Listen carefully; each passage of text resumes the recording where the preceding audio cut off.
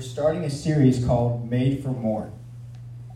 So, in this series, we're talking about a lot of different topics. In this series, we're going to be talking about dating.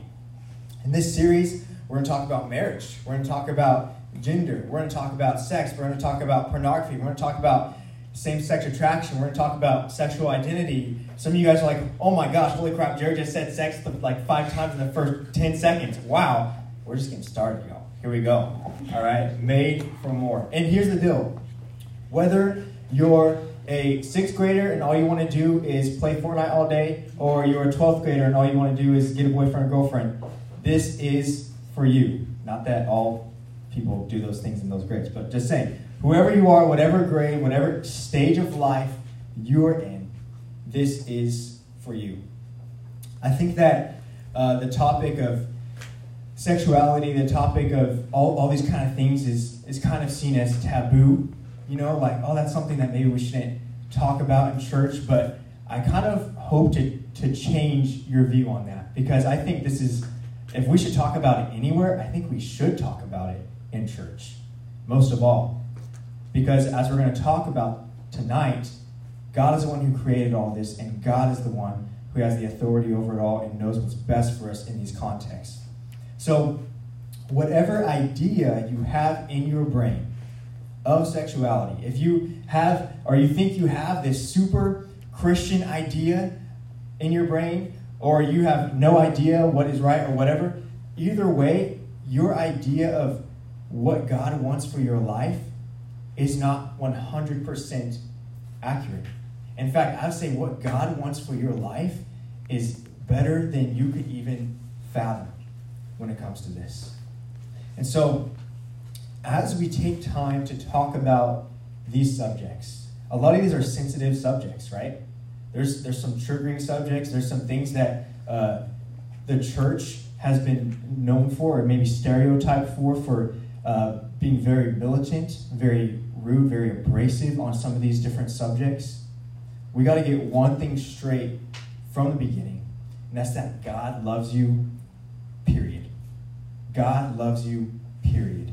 God loves you regardless of what mistakes you have made. God loves you regardless of who or what you're attracted to. God loves you regardless of choices you have made, things you regret, things that you might do. God loves you, period. End of story. God loves you and knows you just as you are.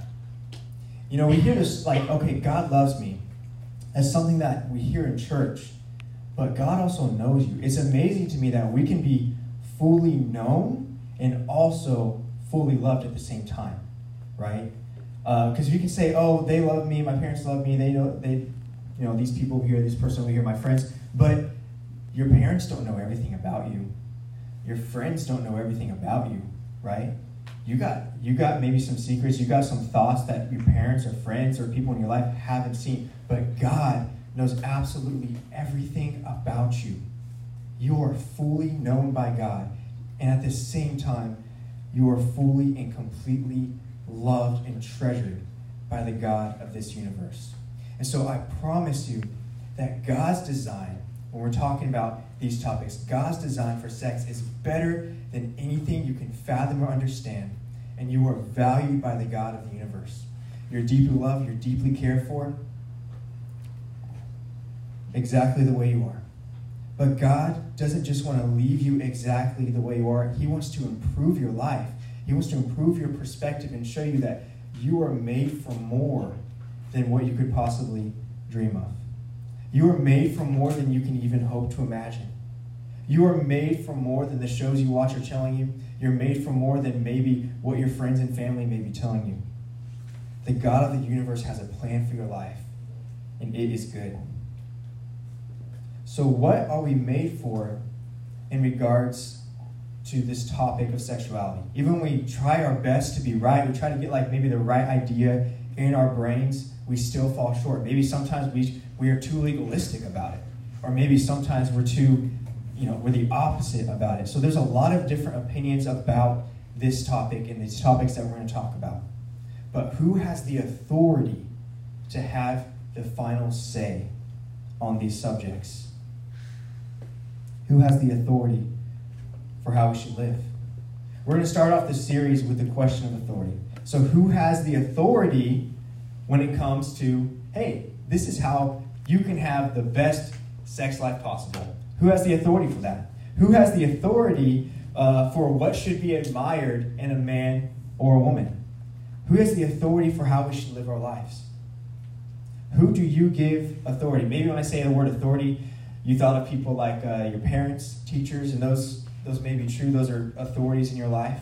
But what are things that influence you and shape your view on sexuality? Maybe it's what people say at school. Maybe it's TikToks or YouTubers. Something crazy. I just talked with Kate Shapiro earlier tonight. She was telling me that it's getting close to a lot of teenagers between about 15 and 18 averaging somewhere around 9 hours a day on some form of social media, whether that be TikTok, YouTube, Instagram, whatever that may be. What is the authority? What are the things that are shaping your views in your life? Could be shows you stream. And whose authority are you submitting to in your thought life and in your physical life? That word authority has the same root as the word author. Okay, so if you're an author, how many of you guys have written an essay for school? Everybody, right? So everyone in here in some way, you were an author because you had to write something for school. How many of you guys had to write like a story for school? Like you made up a story. Okay, so we've all authored our own little mini novel or story, right? So you are an author. And as the author of the story that you wrote, you are the one that's in charge. You get to say what that book's about. You get to say what that story is about. But what if somebody takes your essay or your story that you wrote and they put their name on it and they say, I'm the author? What do we call that? It starts with a P. Plagiarism. Plagiarism, right? So raise your hand, plagiarize. No, just kidding. Tristan, put your hand down. No. All right, so I'm just kidding. But plagiarism, right? Plagiarism is lying, because what plagiarism does is you put your name on it. You say, I'm the author of this. I'm the author of this essay. I am the author of this story. I'm the one who has the authority to say, this is mine. That's what plagiarism is, okay? Genesis 1:1, our first verse tonight. In the beginning, God created the heavens and the earth. Easy Bible verse to memorize? Here we go. In the beginning, God created the heavens and the earth. Pretty easy Bible verse to memorize. Here's the point, though. God is the author of creation. God is the author of creation. So that means that God is the one who has authority over creation. He created it. He made it, right? So there's one authority when it comes to pleasure and how to have the best pleasure in life, and that's the one who created it. There's one authority in how to live your best life and who to live your life for, and that's the one who made your life. God is the author of intimacy. God is the author of relationships. God is the author of pleasure. So because he is the author, he has the authority to say how we can have the best intimacy, the best relationships, and the best pleasure in life. And the things that claim that they have the right view, that they have the authority to tell you how to live your life, that's plagiarism, because they are not the author. They are not the creator. The creator is the only one who has the authority to say how his creation can best live their lives and best prosper in their lives. So God has revealed himself to us through his word. And so as we're going through this series, talking about topics related to sexuality, we're going to look at Scripture. We're going to start out the series tonight by looking at both the authority and the purpose of Scripture, of the Word of God. So we're starting out tonight in 2 Timothy. I should probably just read from paper. From 2 Timothy chapter 3, verse 16. All Scripture is breathed out by God and profitable for teaching, for reproof, for correction, and for training in righteousness. Have you guys ever wondered, what's the big deal about the Bible? Like, Why do we read the Bible? Has anybody ever wondered that? I've wondered that. Okay, so we got a couple honest people. And a bunch of liars. No, I'm just kidding. But we've wondered that, right? You ever wonder why the Bible? Or maybe you're wondering now. Why? Who's wondering now? Why the Bible, right? Why do we read the Bible? Why do we see this book that is thousands of years old as an authority on how we should live our lives, even as an authority on topics that we deal with now in the 21st century? When we're looking at this book that was written, some of these things way before the even like year one, right? Why do we look at the Bible as an authority? Well, we're going to talk about a couple of different reasons why tonight. So the first one is that Scripture is God-breathed. Scripture is God-breathed. So we're going to go back to our essay illustration real quick. So let's imagine that you need to make an essay for score or something like that, and you do not write or you do not type this essay. You say the words, and you have a friend that types it for you. Who is the author of that essay? Is it your friend that typed it? Or is it you that said it? You. It's you, right? Because the creativity, the actual words, it came from your brain, right? They were a conduit. They were a thing that wrote it for you. So the first point that we're talking about tonight is that Scripture is God-breathed, and the Word of God was written by people, but God used people through His Holy Spirit to write this Word. But here's the deal. How do we know that God is the author? Why couldn't somebody just take this book or just write this thing and say, hey, I have this, God told me this. There's a lot of crazy people out there that will tell you, God told me this, and then they say something totally whack. Has anybody ever seen that before? I've seen it, yeah. God told me you need to give me $100 or whatever. Like crazy stuff, okay? So why couldn't someone just take what they wrote and say, God told me this, let's throw it in the Bible, right? Could that happen? Could that have happened? Some of you guys are like, maybe, I don't know. It's important for us to ask these questions. What is the source and validity of what we're reading here?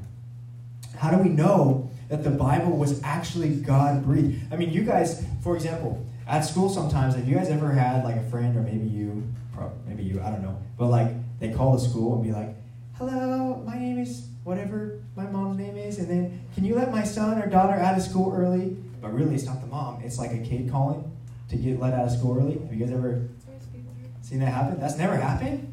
Oh, people used to do that all the time when I was in high school. I don't know. Maybe it's harder to get away with these days, but that would happen, right? So they're pretending to be someone else, right? They're pretending like, hey, I am the parent letting the kid out of school, but really they're lying. How do we know that the Bible is not written by pretenders that said they were speaking on behalf of God, but they really were not? How do we know?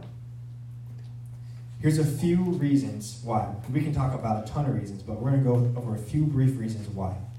Number one, the Bible is historical fact. The Bible was written by real people in real places in real times. There's this long verse in 2 Peter.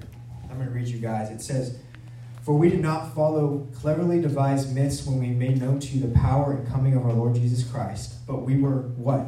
Eyewitnesses of His majesty. Notice, it's not eyewitness, it's eyewitnesses. So there's many people who were eyewitnesses of His majesty who can validate the story.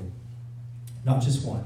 For when He received honor and glory from God the Father, and the voice was borne to Him by the majestic glory, this is my beloved Son, with whom I am well pleased. We ourselves heard this very voice borne from heaven, for we were with Him on the holy mountain. So He's saying, we are testifying that Jesus is the Son of God because we all together as a group of eyewitnesses heard this.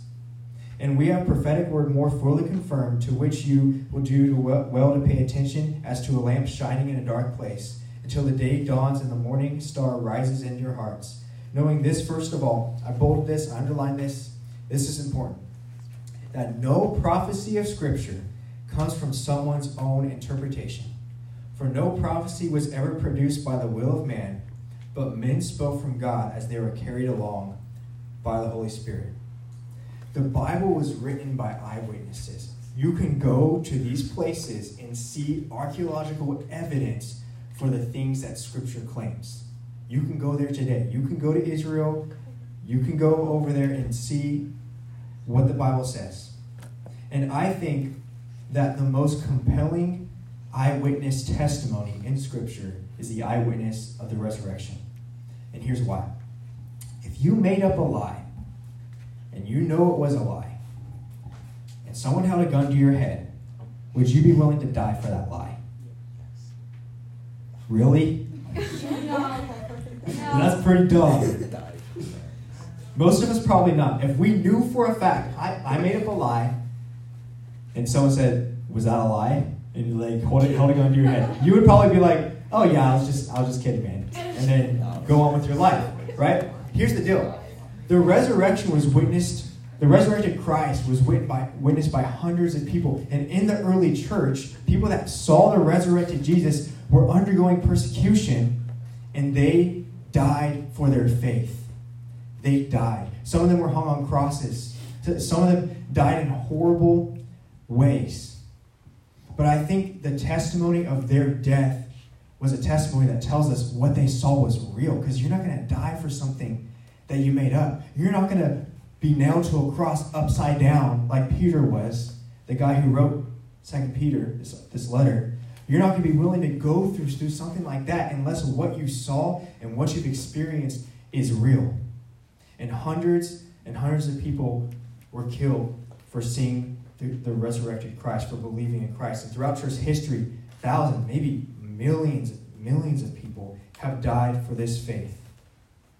Even today, you can see the evidence of how God is moving. Today, you can see miracles. Today, you can see changed lives.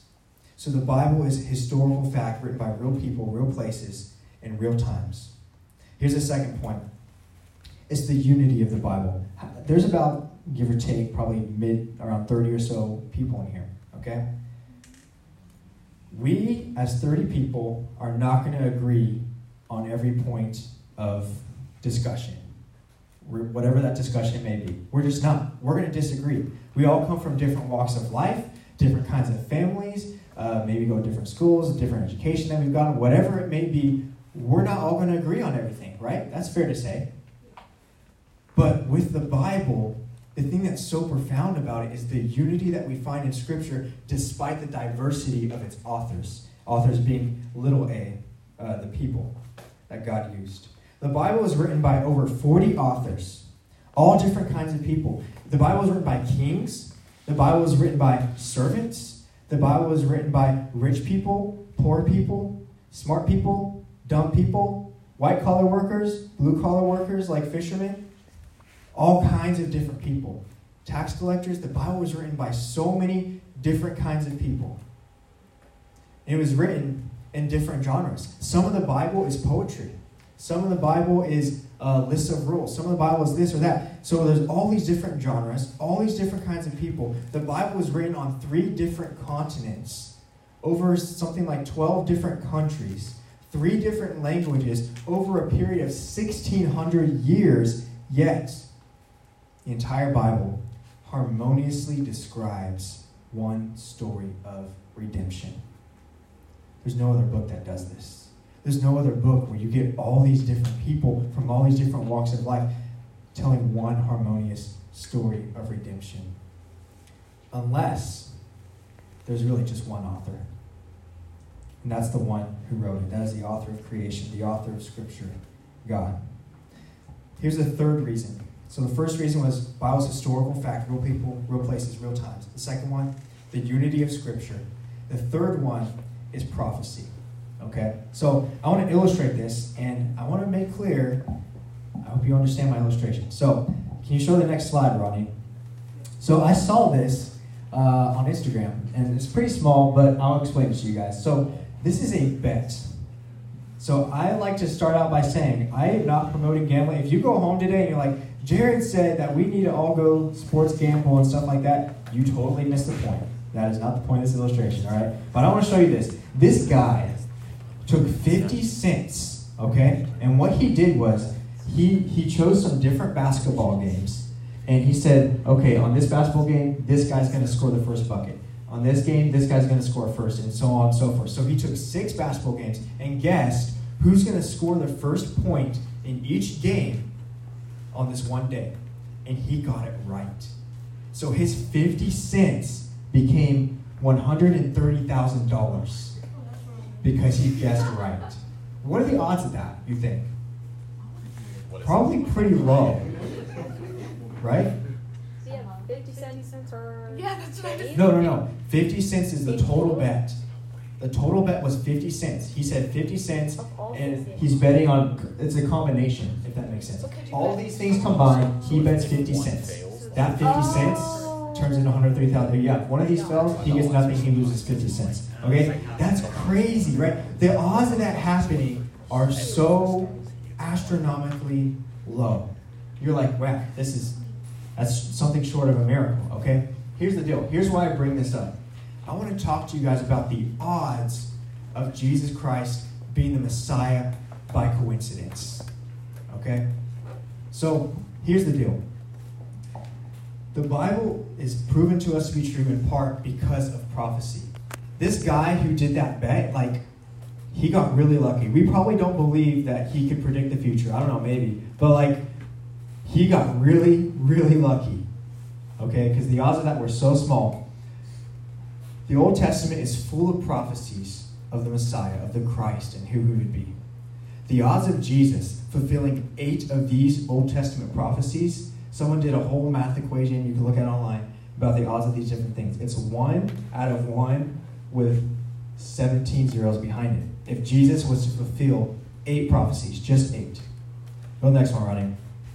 If Jesus was to fulfill 48 Old Testament prophecies, the odds of this happening were 1 out of, that's a 1 with 157 zeros after. I don't even know what that number is, because it's a billion gazillion, whatever. I don't know, made it up.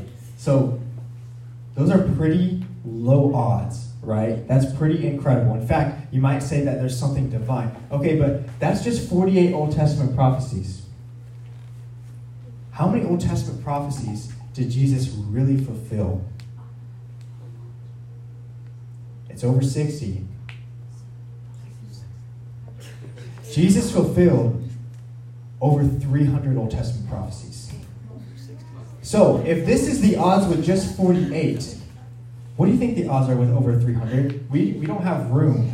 We don't have enough screens in the church for that many zeros, right? This is not coincidence. This is divine prophecy. God prophesied for himself through his word that he would come to save. And you can bet your life on that. And many people have. Here's why it matters that Scripture is God-breathed. In the book of Genesis, God breathed life into Adam. God's breath. In fact, with God's own breath, he created everything, right? God spoke and there was life. God spoke and everything came to be in existence. God's breath is the source of life. His word and his words bring us life. And so things that are contrary to his words will bring us spiritual death. It'll bring us separation from God. It'll make us less of who we were made to be. So on the topic of sexuality, we have to ask ourselves, are we going to trust in the authority and the life-breathing word of God? Are we going to trust in the authority that brings us life? Or are we going to trust in another authority that brings us death? The next point is that Scripture teaches us what is right and exposes what is not right. So back to that verse, all Scripture is breathed out by God, profitable for teaching, for reproof, for correction, and for training in righteousness. Okay? That's what this is talking about right here. Scripture teaches us what is right and exposes what is not right. It shows us how to walk in the way of righteousness. So when you learn a new skill, you have to learn the right way to do it, but at the same time, you kind of also have to learn what not to do. Okay, I'm going to give an example of golfing. I remember one of my first times golfing, we're little, maybe I don't know, I might have been 6th grade. My little sister was even younger. And we go out to the putting area at this golfing range. And my little sister, she takes the putter and she goes like this. That's not how you putt, you guys. That's not how you putt. You don't swing back. She probably saw it on TV, but guess what? I was standing right behind her, so right in my head, okay? So, yeah, that's what little sisters do sometimes, but it's okay. So I started to learn how to golf a little bit more. I got this friend who's not that old, but like inside his heart is like a super old man. Josh Ortiz, shout out. So anyways, Josh is teaching me how to golf a little bit. We're both kind of learning and growing. And so we go there, and Josh is showing me, here's some tips he learned from some of his friends at work or whatever. And he said, okay, well, you got to bend your knees a little bit. You want to be about this far from the ball. You want to make your left elbow as straight as possible, and even as you're moving, you want to keep this elbow straight. Okay? So there's different points. You got to know what to do right. You got to keep your eye on the ball, keep the elbow straight. You got to swing just right. You got to always stay looking at the ball. You got to try not to hit the air and all these different things. So those are things that I have to do right. But there are also things you aren't supposed to do. You're not supposed to miss the ball, right? Like, that's kind of the whole point. But when you do miss the ball, it's like, and your whole back just like cracks all the way up, and it's like, oh man, I just lost a couple of years of life. But, or if you hit the ground, then you lose like a solid 5 months of your life right there. That it's painful, man. So you have to know what's right to do. You can't let go of the golf club. You have to know what's wrong to do, because you let go of the golf club, you can fly and smack somebody, hit a squirrel. I don't know. We tried to hit a squirrel, but we missed. But anyways, this is being recorded. All right. Anyways, we need to ask the question, why? When it comes to right and wrong, when it comes to what the Bible says is right and wrong, we need to ask the question, why? Why is the Bible teaching me this? Why is the Bible giving me reproof on this? Why is the Bible correcting me on this? Why is the Bible training me in righteousness on this? We need to ask the question, why? Why is this right? And why is this wrong? And as Christians, when it comes to the topics of sexuality, I think people tend to get really legalistic. And they think about, okay, what's right and wrong, but they don't ask the question, why? They say things like, oh, well, I think we just are not supposed to have sex till we're married, so we got to try really hard to do that, and then we'll be okay. But they never ask the question, why does that matter? Why? And if you're not asking the why questions, then you're not really going to be able to even do that. You're going to be like, what's the point in this? Right? We have to ask the question, why? And when it comes to understanding Scripture and what's best for us, what God wants to be best for us, Scripture tells us what is right, but it also tells us why it is right. It tells us what is wrong, and it tells us why it is wrong. You need to ask the why question.